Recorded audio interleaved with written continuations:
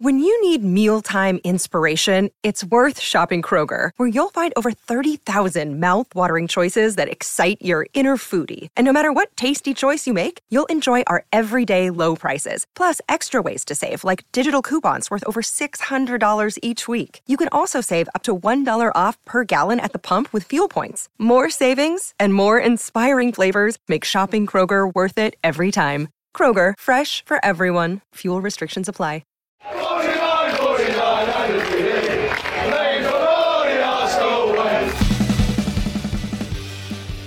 Hello everyone and welcome to the Arsenal Way, and yes, we are back at you with another Pressbox episode, and as always we have Kaya Kaynak next to me. Kaya, how are you, mate? I'm good, thank you. Arsenal back to winning ways, so I'm in a much better mood today. Of course, we're all happy. But before we talk about Arsenal, I just want to touch on something Arsenal are not involved in, and that's the Champions League draw. Of course, it got rescheduled. Is it a blessing in disguise that we're not in the draw, Kaya? Yeah, who would want to be in the Champions League anyway, if that's the way they're handling the draws? No, it's very much not a blessing in disguise that Arsenal aren't in the Champions League. Maybe this season for like how they're trying to qualify for Europe and having less games. I guess that will come into play later in the season when teams start to get more injuries and that kind of stuff. You look at like West Ham, who seems to be tiring maybe a little bit. Well, I guess we'll come to West Ham a little bit later. But no, I don't think it's a blessing in disguise. I think Arsenal would definitely want to be, even with all the craziness that happened with the Champions League draw this morning, I think Arsenal would definitely like to be in the competition for sure. Absolutely. You're not wrong there, Kaya. But let's go back to Arsenal now. And we did speak briefly on the last show about Arsenal and Southampton, but what a performance it was. 3-0. We didn't expect that. I didn't expect 3-0. Did you expect that either? No, I didn't. I don't know if the performance was as good as 3-0. Second half, it was good. First half, the first half of the first half, it was terrible.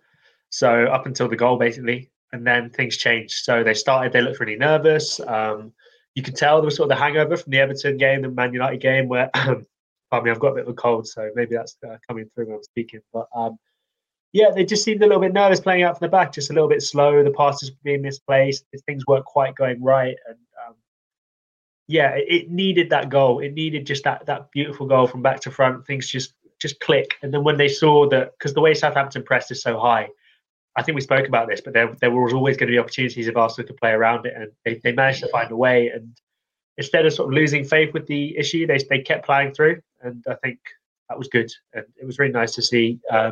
It's nice to see a lovely team goal to sort of reap the rewards of it, because I think Arsenal are a team capable of playing those kind of goals, playing that kind of football. Scoring those kind of goals, but they don't do it often enough. So it's nice to see. And then obviously after the Lacazette goal, then came the Odegaard goal, and then done deal really. But I think, yeah, Southampton, the way they did play into Arsenal's hands a bit, and it'll be interesting to see if that continues. But I think it was needed just in terms of confidence. By the end, a lot of the players looked a lot better confidence-wise, and yeah, I think that's a good thing for Arsenal, no doubt. Absolutely. You did mention the build-up play for the first goal, and that goal reminded me of Manchester City in the 2009-20 season, the FA Cup, how we built up the goal and then against Liverpool in the Community Shield. Is this a sign that the players are getting back on board? And we have seen Arteta ball in the flesh right there, Kyle. I don't know. I don't know if the players were off board, really. I think they've always been capable. It's just a confidence thing. Arsenal play out from the back. That's one of their big principles. And I think when they're pressed to quite a high intensity, particularly away from home, they tend to lose confidence and start going long, and maybe they start giving the ball away a lot easier. We saw that at Anfield, we saw that at Old Trafford, and to a lesser extent at Everton as well. But I think Arsenal are a team capable of doing that. All their players in the squad pretty much now, you don't really look at any of them and think, oh, he's not very technically good. All of them are really good on the ball. So I think Arsenal are definitely capable of doing that, particularly with the signings Arteta has made. And Arteta was delighted with the goal afterwards, and I think he would like to see his team playing like that a lot more. Absolutely. I think we all would. But okay, I think we need to address the biggest elephant in the room here that has been the main talking point for Arsenal recently, and that's the absence of Pierre-Emerick Aubameyang. Now, of course, he was punished for a breach of disciplinary issues, but it came out that he had to travel to France with his mother, but he came back too late. Kaya, was his admission from the squad fair? Should he have still played on the? I think it was fair. I think lateness is something Mikel Arteta has always been very clear that is a non-negotiable for him. And we don't obviously know the circumstances around why Aubameyang was late. We know sort of what caused him to be late, if that makes sense. But we don't know what happened between that Wednesday night and the Thursday. So I wouldn't want to speculate. But at the same time, I think it's fair enough to drop him for it. What I do maybe have a bit of an issue with is the way it was done so publicly. So you think about back in the day when Mesut Ozil maybe had some disciplinary issues, Wenger wouldn't come out and say, I've dropped him because of this. He would say he's got a sore back or he's ill or something like that. And Arsenal could have done the same. People knew that Aubameyang wasn't at training on Friday. They could easily have said, look, he was ill, so we didn't let him come in because of COVID. But that's the way they chose to deal with it. It's the second time Arteta has chose to deal with it this way. And I don't think Aubameyang is particularly happy with the fact it was dealt with so publicly, which I think is fair enough. And I think it really calls into question his captaincy. Do you want someone who is going to continue to sort of, I guess, break the rules as your main leader in the squad? It's a difficult one to manage for Mikel Arteta. He's chosen to do it this way. It worked against Southampton. I wonder if it will work for the rest of the season. You just think Aubameyang is going to be going away for a month now. If he's back available on Wednesday against West Ham, does he come straight back into the team? On form, probably no. But then if he's dropped, it's going to look even more weird. So it's just created a little bit more of a storm than it needed to by doing it so publicly. And I think Arteta may have been better served to keep it in-house. But listen, that's just a matter of opinion. And I think lots of people will disagree. And I'd be absolutely fine with anyone who wanted to disagree with that. I think there's lots of valid points of view on this one. Yeah, absolutely. I think the second time now really did hit the hammer home. I think doing it twice is really a big problem. And it's in the space of a year as well. Of course, he's done it in the build-up to the Tottenham game, and it is really affecting the squad. You are the squad leader at the end of the day, and I do agree with you, Kaya. I just want to say, though, imagine, let's say Arteta does strip Aubameyang of the captaincy. Who would you promote as being the Arsenal captain? So we've got a panel piece coming out on this later today, both of us, and Chris Wheatley as well, our colleague, and Hush as well from the fan brand side of things. So maybe I don't want to spoil that, but I guess I'll give my answer here for the people who are sensible enough to watch these videos and listen to our podcast. For me, I wouldn't actually change the captaincy at all. I'd keep it the way it is. I don't think there's enough. I don't think there's a natural successor to warrant a change in captaincy. So look at who the contenders are. Lacazette doesn't play every week. Odegaard is captain Norway, doesn't play every week. Granit Xhaka, you can't give it to him because of what happened before at Crystal Palace. Then you're looking at players like Kieran Tierney, hasn't been playing every week. And then if you give him the captaincy, what does that say to Nuno Tavares, who's been really good since he come in? Aaron Ramsdale is a leader within the dressing room, but is very young still. And he's a guy who he started so well, but he will have problems. It's just it will happen within an Arsenal shirt. And you wonder when he's going through that, will he want to be having to deal with the difficulty that comes with being captain as well? I think that'll be a lot for someone who's only 23 and someone who, is bound to have problems at some point, as well as he's playing as good as a player as I'm amazed that he is. I'm really happy with how he's progressed in an Arsenal shirt. Beyond that, then maybe Gabriel, but is his communication skills not good enough? I don't know if his English has improved, but I don't think he's good enough communication-wise to be a leader within the squad right now. Beyond that, there's not many. Thomas Partey, maybe, I wouldn't say is really captain material, and then Saka and Smith Rowe, both too young. So, I mean, we've gone through all the candidates there. For me, that's why Aubameyang has to keep the captaincy. The argument I would sort of understand for stripping of the captaincy is now Arteta could sort of argue that if he doesn't want to drop Aubameyang on form, it's not as big a deal. So now when Aubameyang doesn't play, like at Everton on Monday, the captain is being dropped. Whereas after, if he was stripped of the captaincy, he's just another player being dropped on form, so it's not as big a deal. But I'm not sure. I think come the summer, maybe if Aubameyang is closer to leaving, Lacazette will be gone by then, most likely. And plenty of other players will be gone too. So then you can maybe revisit it. But for now, I think Aubameyang should stay captain.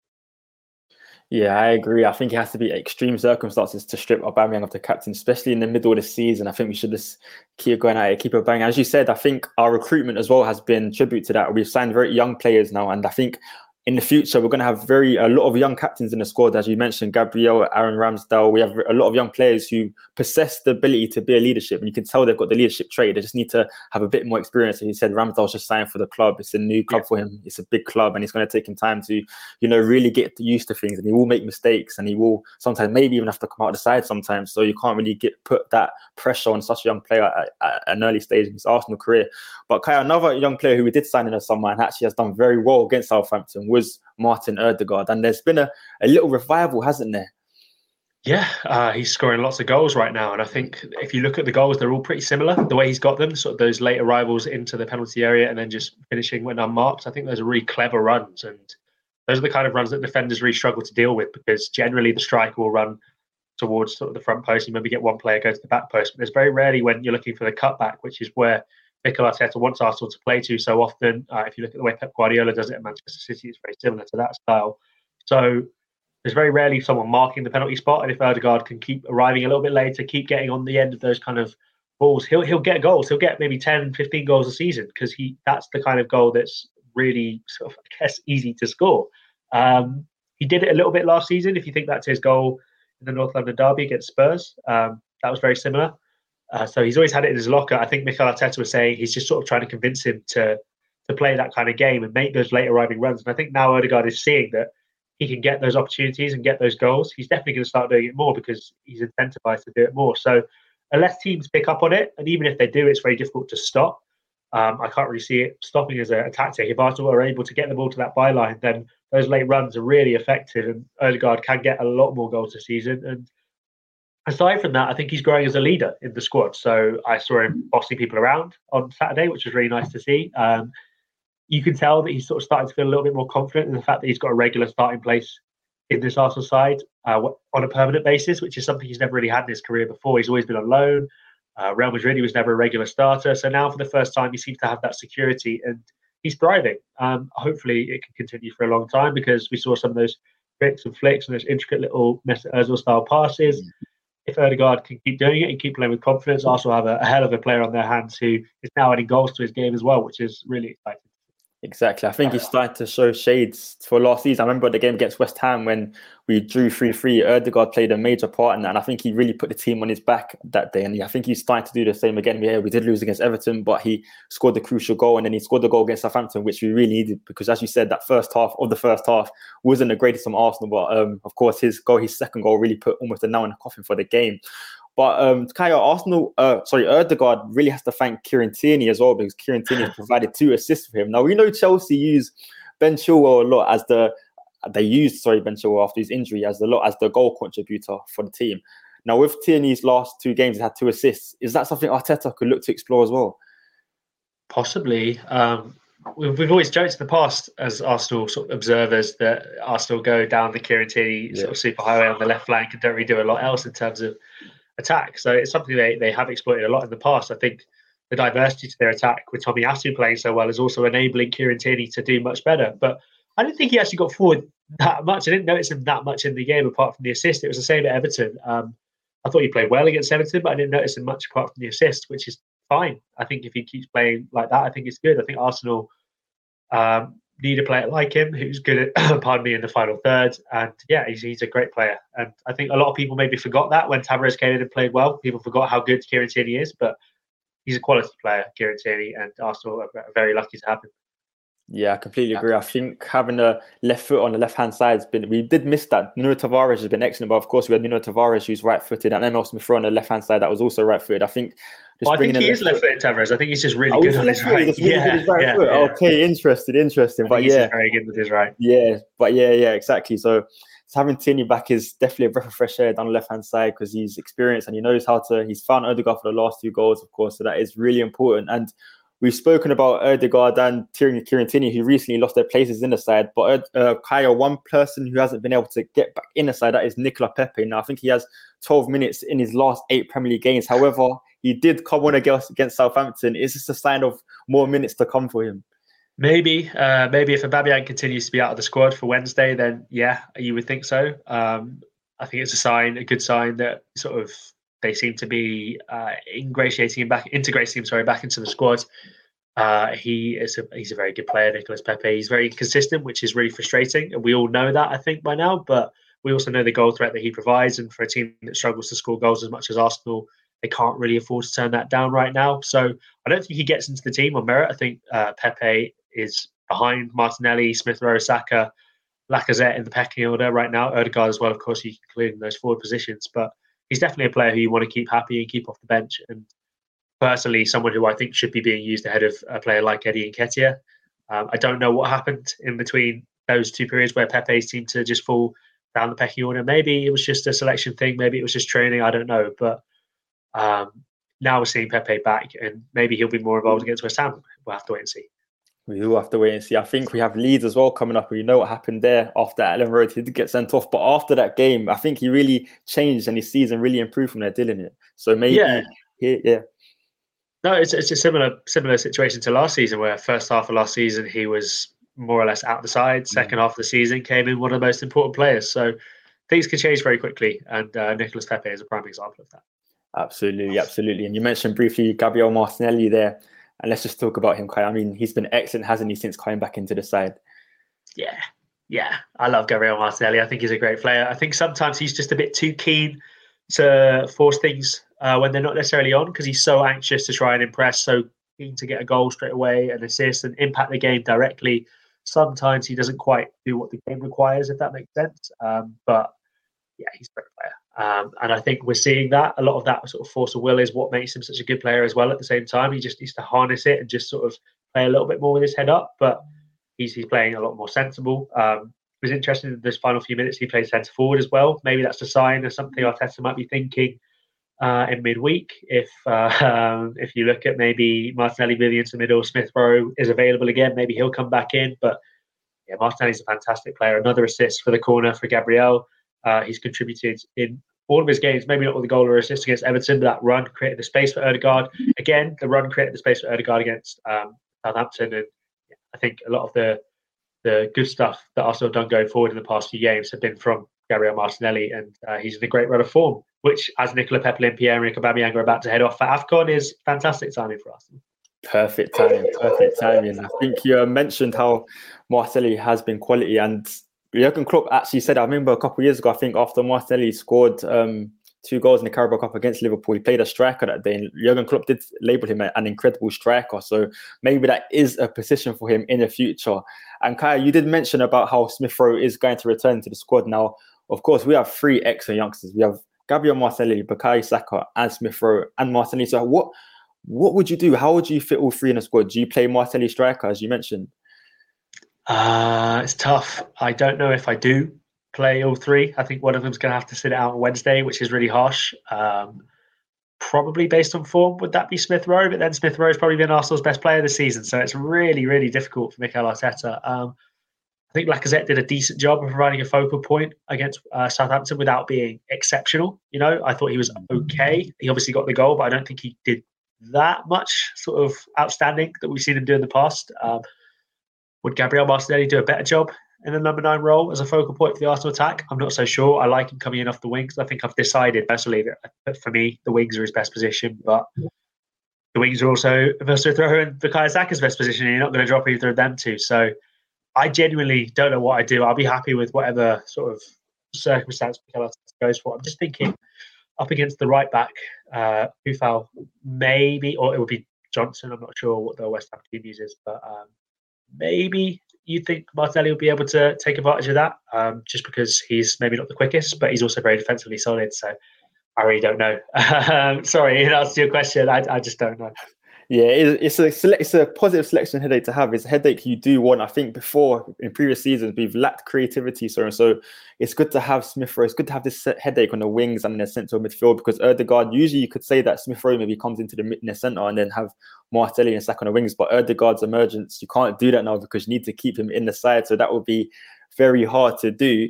But just touching on the West Ham game, Kaya, and the importance of it. Now, of course, West Ham are basically our top 4 rivals. If we are striving to get in there this season, just how important will this be if we do manage to get a win in that? Huge. There's talks that maybe Manchester United's game against Brentford is going to be suspended because of COVID. So could be a sign that Arsenal can really, I think, go above West Ham, like you were saying. Was that correct? Yeah. In the table. So that would put them up into 4th with a win, because Spurs game may also be postponed. We don't know what the situation is there, and obviously wish them all the best, and hopefully those games do go ahead. But if Arsenal are able to get into the top 4 just ahead of these Christmas fixtures, even if it's with other teams having games in hand, just having points on the board is always a good thing. And just psychologically, being in the top 4 would be great. And West Ham have been dropping a few points recently. They're obviously a really good team, and I think to rule them out would be a foolish thing to do. They beat Chelsea, they beat Liverpool.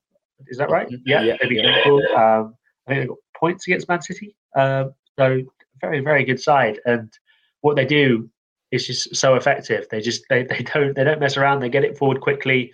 They played to Antonio, who I think could have a little bit of joy up against some of the Arsenal defenders. We'll see how sort of physically ready they are.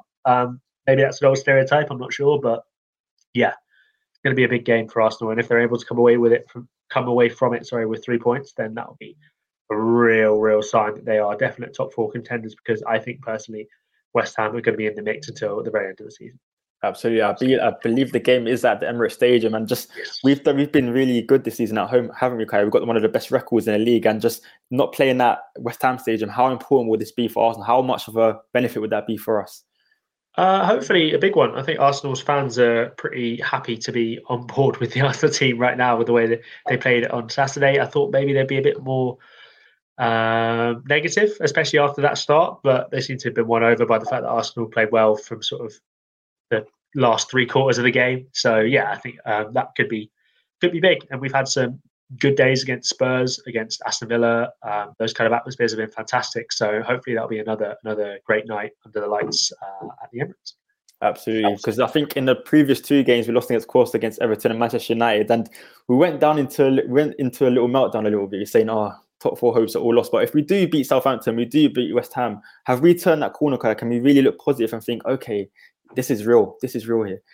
It's hard to say with such a young side whether there even is such a thing as turning a corner, because they're going to be inconsistent. They're all 24, 23 or under, except for obviously Aubameyang, Lacazette, Partey, Xhaka, those guys. But generally this squad is really young, so to expect them to be consistent and to say sort of definitive statements like Arsenal have turned a corner or Arsenal are on a negative run, like, I find them quite difficult to stick to. So I wouldn't want to say after 2 games or 3 games or however many games that Arsenal have turned a corner, because I think the next defeat is only sort of a few matches away. That's just the reality of where Arsenal are in their development right now. But I think confidence-wise, it will be massive for Arsenal. And the way they play, we saw on Saturday that when they're a team filled with confidence, they're able to play a lot better football. So I think that'll be a very big thing for them if they're able to get those wins. But it's a big if, and we shouldn't take for granted that Arsenal are going to beat West Ham, because it's far from a foregone conclusion.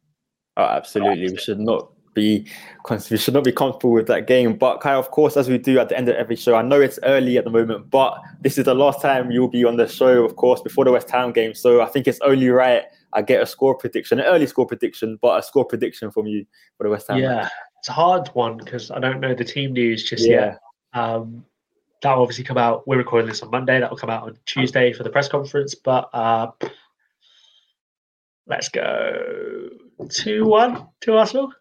2-1 to Arsenal. I'll take that. I think we all take it. Why not? Yeah, I'm gonna copy you there. I'm gonna go with 2-1 to Arsenal. Still my prediction. Exactly, has to be done. But let's hope we are both right. Kaya, you've been a legend for the show. Thank you, mate. Thank you for having me on. So thank you, guys. That is the end of the show. Now make sure you follow Kaya on Twitter and me on Twitter as well at Kaya Kaynak 97 and me at BaileyKeo_. There'll be more Pressbox episodes coming your way shortly. You can be assured of that. But most importantly, guys, make sure you keep following us down the Arsenal way.